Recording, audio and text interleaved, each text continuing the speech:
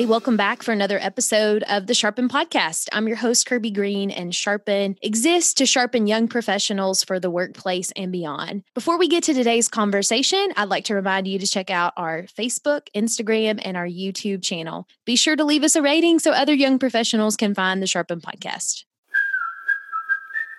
I think purpose is important no matter sort of what circumstance that we're in. I think, too, to just contextualize this a little bit, we are in a season of significant uncertainty. And so a little bit of our bearings have been disrupted. And so how do you find purpose in the context of that? I think that there is a more planful space in future time horizons where things have stabilized more. And maybe you've sort of like uncovered your purpose at that point and you can start to plan forward. But I think that right now, given the context that we're in, that asking the question of purpose is important. Well, if you've listened to the Sharpen podcast for a while, or if this is your very first time, know that it is our mission to sharpen young professionals for the workplace and beyond. And that mission still exists to this day in light of COVID-19. What we wanted to do was bring an episode for young professionals in the first 10 years of a career, an episode on making sense. Today, we have a returning guest, Wes. I'm going to link the article he originally shared on LinkedIn. It certainly caught my attention, and it was an article that resonated, and it also felt like it gave some direction. If you're like me as a young professional, this is a time of uncertainty, and it's also a time to have on display hope. And we're going to talk about that and much more. So let's just get right to it. Here's my conversation with Wes. Well, I'm so glad to welcome you back, Wes, to the Sharpen podcast. We'll link your previous episode on the art of listening, but for today's conversation, welcome back to the Sharpen podcast. Thanks for having me. We're so glad to have you. As you know, we love to hear a little bit about who you are, first and foremost, and then the work that you do. Yeah, I am a dad of two kids, Graham and Lily, a 2-year-old and a 4-year-old, and I'm married to my wife, Rachel. It'll be 8 years this year. We live in Fishers. She stays at home with the kids. And what I do for a living, I'm a leadership consultant with a group called Kairos. And it's a really interesting firm. We work with CEOs to help them build executive teams that drive company growth and leadership transformation company-wide. That's the work that I do at Kairos. And we typically do work that's maybe a little bit different than what you might get with other kind of leadership development firms is we do what's called deep coaching. And so we really dig down into, like, we use the Enneagram, for instance, to help people realize what their compulsions might be, and then how to overcome what those compulsions are so that they can work best in the context of a team and show up for one another in a way that's helpful and generative and effective. So yeah, that's the work that I do. Well, we're excited today for you to do some deep coaching with us. And so we'll let you practice on our Sharpen audience here, as I know you're well versed, but you do have a super interesting and meaningful group of work there that you do. So thank you for that. Wes, I reached out to you because you had a wonderfully written article on LinkedIn about making sense. And so as you know, our audience is young professionals in the first 10 years of a career. And gosh, I don't know about you, but when you're in that stage, you spend a bulk of that time thinking, what the heck's going on here when you're the new kid in a company or in a role. And now we find ourselves probably asking that same question, but obviously far more significant in light of what's going on in our world with the coronavirus. And so I wanted to have you on to share a little bit of your message. And as we go into this, we want to make sure that we just upfront say, hey, like, number one, we're not acting as if we have the answers here. For sure. Or that I'm even asking the right questions and and then number two, we're not trying to go about this in a way that would be tone deaf to what's going on by narrowing in, say, young professionals, right? So, right. But what we do want to do is use this as an opportunity for this specific audience to give direction and hopefully what is a little bit of a reframing for the current experience that everyone's going through, yet super drastically different across the board. So I would just love for you to share with us today, you talked about a couple of things in your article that were key areas to go about reframing. And the first one was stillness. Can you share with us a little bit about what that could look like and what that even means? Because I think all of us probably feel like time is standing still or going super crazy fast in light of what's going on. Right. Yeah.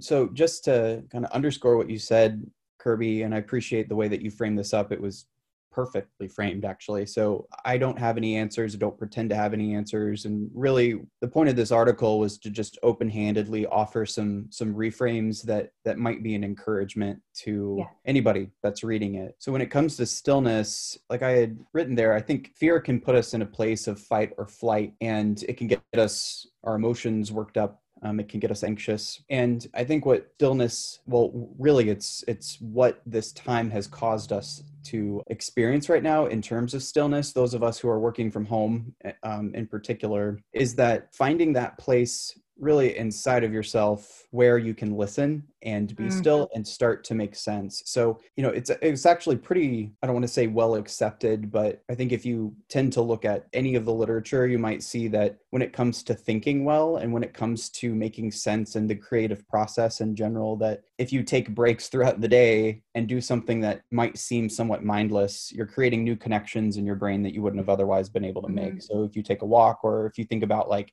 the thoughts that you get in the shower or whatever else, is like you get those moments of sense making that occur like within just that time of stillness. So that's one piece to it. I also think that there is a piece to it of how do you get to know yourself in the context of not having as many people around you. I'm going to dip into the Enneagram a little bit if that's okay, but like 100%.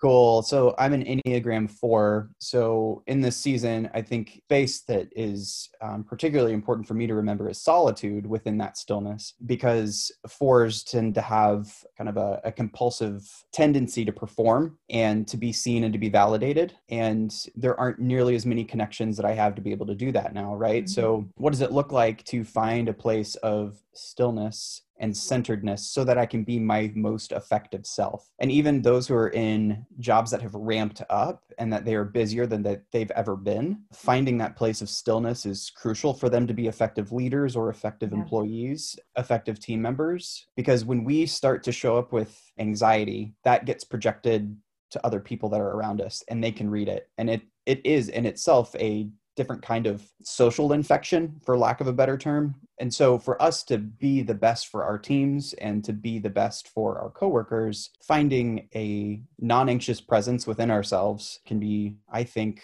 something that is healthy and generative for us. Absolutely. One piece of this too is we have access to more information than we've ever had before. I don't know about you, but I have felt bombarded with communications, and I saw like a meme around, oh, I'm really glad every rewards group hotel I've ever stayed at or something is now sending me their email of communication of their plan of action. Important to communicate that to your customers, right? But there is this overload, even statistics of this is the information going on in this country.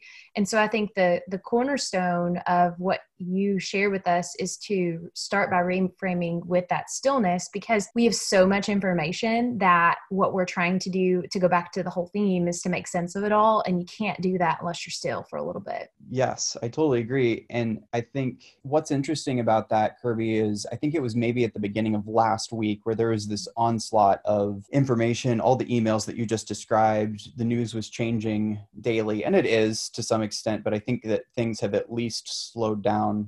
At least in my mind, they have. And one of the things that I found myself having to do was to actually stop reading the news a little bit and to spend less time there because of how negative it is. And so like drawing back and starting to ask myself, and I think other people in my circles are also asking themselves, like, how do you find wisdom in the midst of all of the information? And so I'm actually kind of hopeful in terms of the way that we are starting to sense make, and maybe I have a limited perspective in my network and whatever, but like, I feel like we're starting to ask good fundamental questions, which to me is like, we've gone through firing out information as fast as we possibly could and exchanging it as fast as we possibly could to becoming more discerning now about what information is valuable and what information is not. And so I think even just having that filter in place as individuals, but like, even if I look around and see it, people are starting to be more judicious about the information that they're consuming, and trying to find more novelty in the conversations that they're having. That says to me that we're starting to build new mental models for how to understand the world that we're in. So I'm hopeful in that regard. And so going back to the stillness piece, like in a time where things are so uncertain and things seem to be changing, like change is a pretty good certainty though. Like you can expect that change is a certainty. What do you choose to consume? Or in this case, around stillness, is to not consume. Like, is not consuming just as healthful as the intake of new information? It's a rhetorical question. I don't have a good answer, but I'm going to go out on a limb and say, heck yes, for me. Such a good question for all of us to ask ourselves, depending on our personalities and what we are consuming. So one thing you just talked about, you briefly mentioned it, but I think it's really key to the next point where you talk about connection. So tell us a little bit about that, because the message that we hear is social distancing right now. And so I know that we know it's important to connect, but I think that's really hard for folks to think through what that looks like whenever you are talking about groups of 10 or less, or all the caveats, right? So I'd love to hear what your encouragement would be to young professionals on connection. I love this particular topic or theme because I believe that we're wired for connection, and that we all long and desire to be genuinely connected to other people. And conversation is a very good way to be able to do that. When there is an era of social distance, I think, or when we hear stay away from people or take action to distance yourself from others, like I'll give you a real quick story here. This morning, my parents had to come by our house to drop something off. And they didn't come inside. They just stayed between the glass. And, my kids ran up to the door and like had their hands on the door, grabbing at, grandma and grandpa. Mm-hmm. And, there's something that sinks in your heart a little bit, because though you can see them and it's good to like hear their voice in person, there's still a measure of distance you have to maintain between them. And that's just, that to me is just a very glaring example of the kind of severance of connection that we're experiencing now for good reason, right? I mean, it's to maintain the health and safety of those more vulnerable in our population and just everybody in general. So I understand the reasons for social distancing, but I think that there is an activeness that we can take to push in the opposite direction, and that we can in fact come close to people. And really practically, like Zoom and FaceTime and phone calls. Like I found myself being much more comfortable with calling people right now and finding whatever excuse to like hop on Zoom real quick with friends. Like we did an ice cream date with some friends of ours on Zoom the other night. And I FaceTimed a friend of mine while I was making breakfast, which is not stuff that I would typically do. But I think given the circumstances, there's opportunity to like find new ways to connect in a virtual capacity. And I also think that there is an opportunity here afforded us where I think most of us walk around with some sort of mask or armor to hide parts of ourselves, to keep from connecting with other people, or to keep other people from seeing us or being connected to us in genuine ways. And I think there's sort of a level setting that is, I feel like is happening, where we can be more human and connect with each other in more human and genuine and heartfelt ways, and ask each other about their emotions. How often does that happen in a professional setting? How are you feeling today? Or giving space even for colleagues to cry in some instances is like that's where we are, and that's what's needed. I also would go further to say, and this connects to the stillness point and the information that we consume, Kirby, is that the connections that we make all have, you could call it tones or frequencies or those are metaphors, but like there's a certain way that we connect with one another, and it's the content of the connection that creates culture. And so if the content of our connection is anxiety and uncertainty, which are understandable reactions, completely understand that, and there's a space for expressing those things. But if that's the only tone of our connections, then what sort of new culture are we creating or perpetuating? If you can offer on the other side of anxiety, hope and hospitality and compassion, then I believe that's a creative act,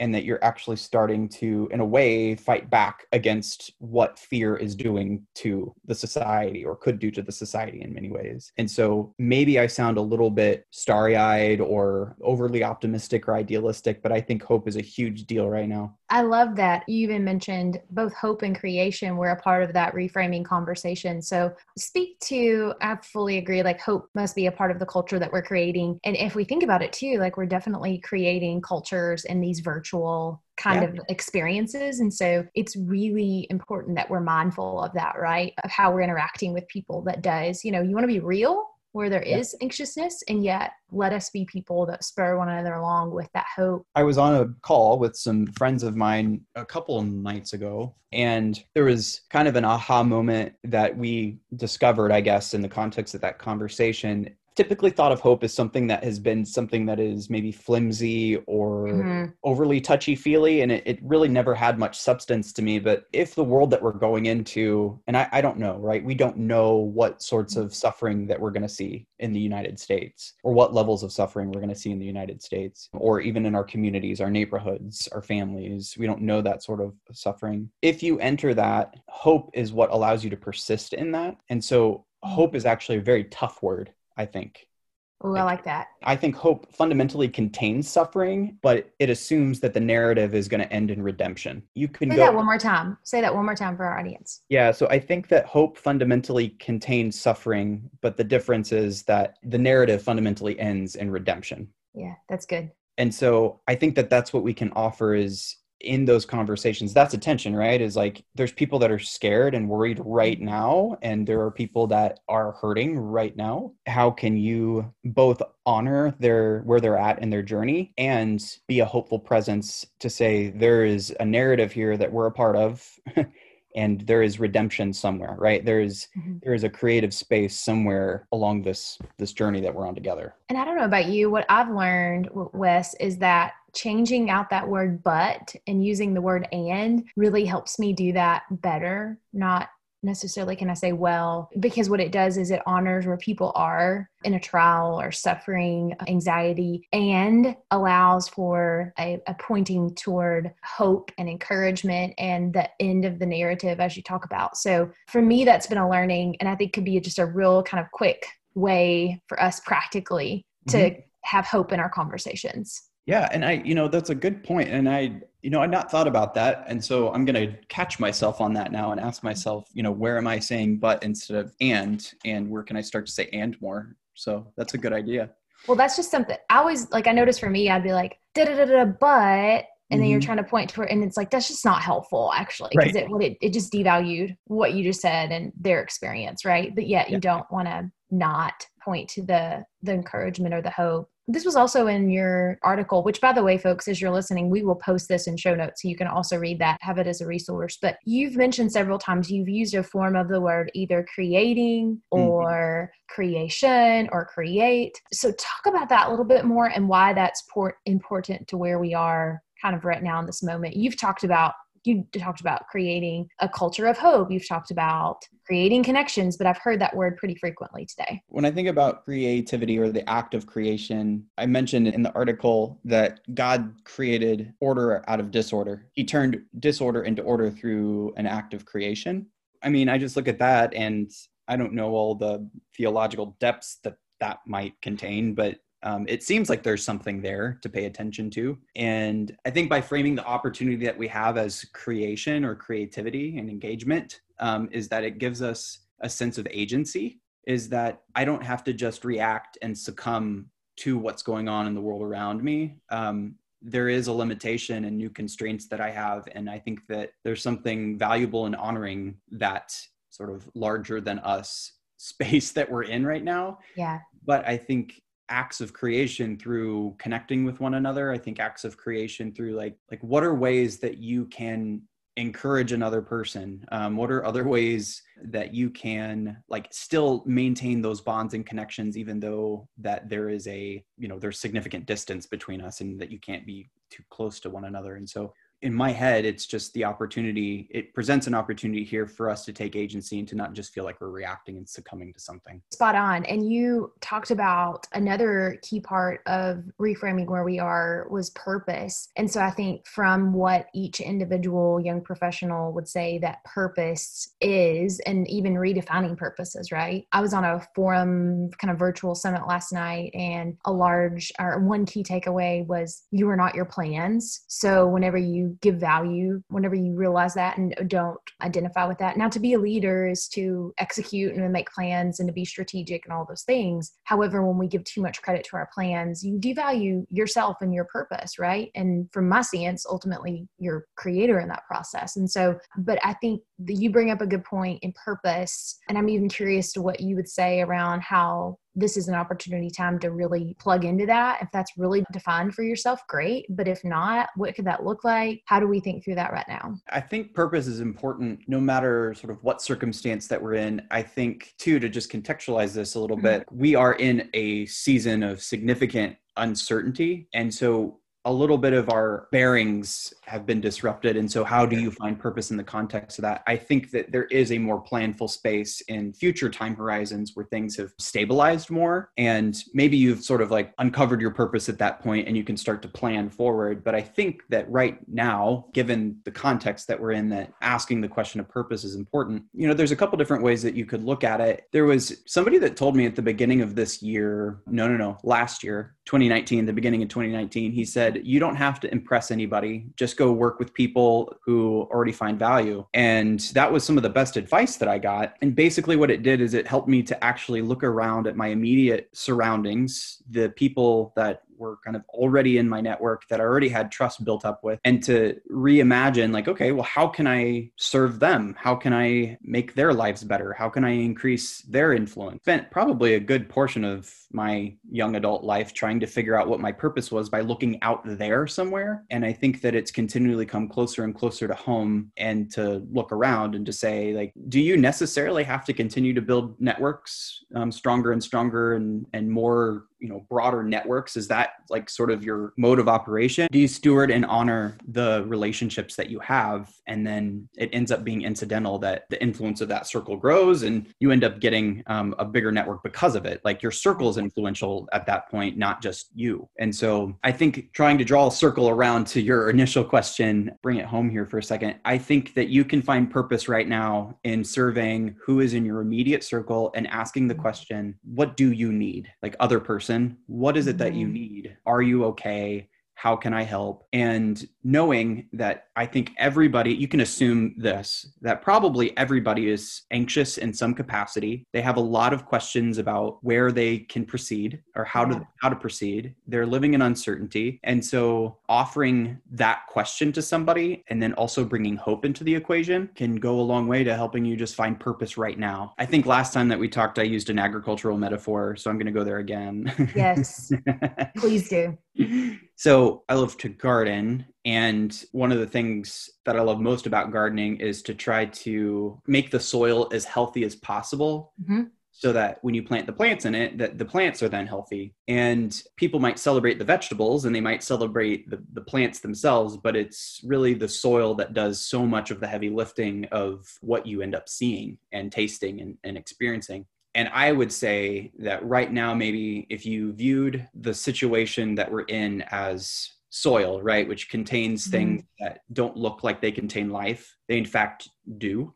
They contain the seeds of life and hope and creation and all of these sorts of things. I would say that investing in relationship, investing in building the social bonds between people is very much like creating a healthy soil, so that when the season comes due to produce, the soil is healthy to produce, to move fast, and to execute and take those leadership steps that you need to take when the time comes. But I think that there's no greater opportunity now for teams to bond together as people at a human level. Like there's such a great opportunity to build trust right now by being human that I don't know that we've been afforded in many other circumstances. Oh my goodness. First of all, the very beautiful, I think, illustration, even though hard, of where we are right now. So thank you for that. Also, to go back to and not to go back to you, but just in light of this whole purpose conversation, don't you think too, there's going to be a lot of thinking around as we start to exist in groups of 10 or less, we are going to really hopefully have a shift in our thinking around purpose. I think there's going to be a renewal of caring in our neighborhoods, a renewal of caring for our families,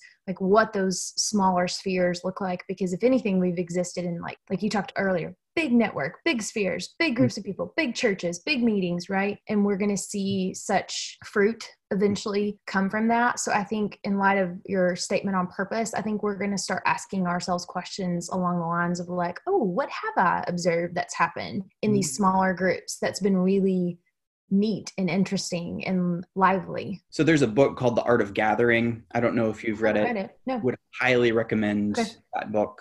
We'll link it in show notes. It would be interesting to go back and read the book now in the context of virtual gathering. But one of the points that is made in that book is that the author sort of charts out different scales of groups of people and like what are the different dynamics of intimacy in those different groups of people. And it seems, and this has both been my experience as a part of a team as well as working with executive teams, is that like the sweet spot seems to be about 6 to 8 people. Like you can build really strong social capital and people can feel seen and known by each other in that context of about 6 to 8 people. And like you could get up into 10, but I think beyond that, you really start pushing what the bounds of sense making and conversation and communication and just being known and building trust with one another kind of looks like. But I think 6 to 8 tends to be a pretty strong number of people. Here's the other thing, Kirby, as I'm thinking about this as well, is if you look at the research from Google on what makes up their most innovative and effective teams. So Google did this research and they looked at all their teams in their company and said, okay,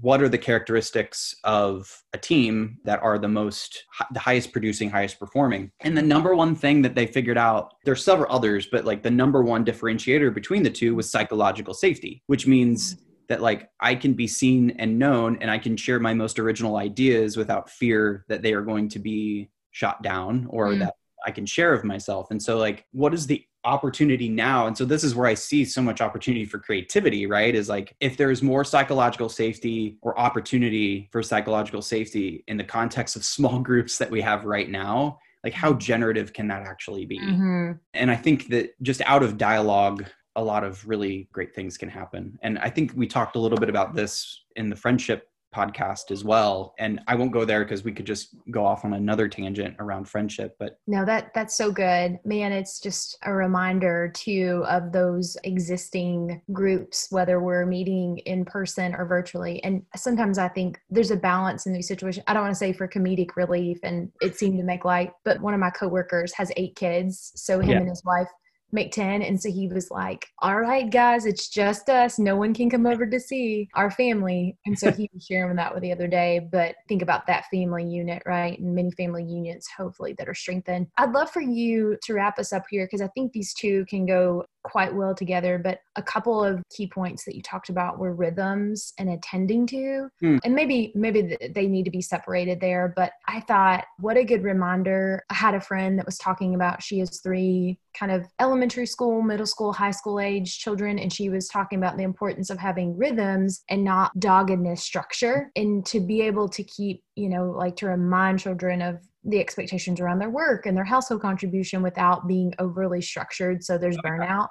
And I heard that in your message. Can you share a little bit more about that rhythms piece? Yeah, and really just the idea there is, again, you articulated very well. Like I think structures are probably too strong of a term that we could use right now. And so I think, what does it look like to attend to rhythms? And so that could just be in the way that, like, I'm going to use the word structure, but like, how do you structure your day? Or like, what are the rhythms that you have within a particular day, assuming and knowing that things are going to change? But you might know that you want to kind of anchor yourself in a few things, maybe spending time with your family. You may need to recharge with friends on a virtual call. You know that you have sort of a chunk of time to spend doing work. And so I think what maybe just the suggestion there is, you call it structures, you call them rhythms, but like it's to not be too heavy-handed with them and to be open-handed, because they are going to just assume that change is going to happen. And so you have to have kind of a light touch with them. And so hope and anxiety are kind of the same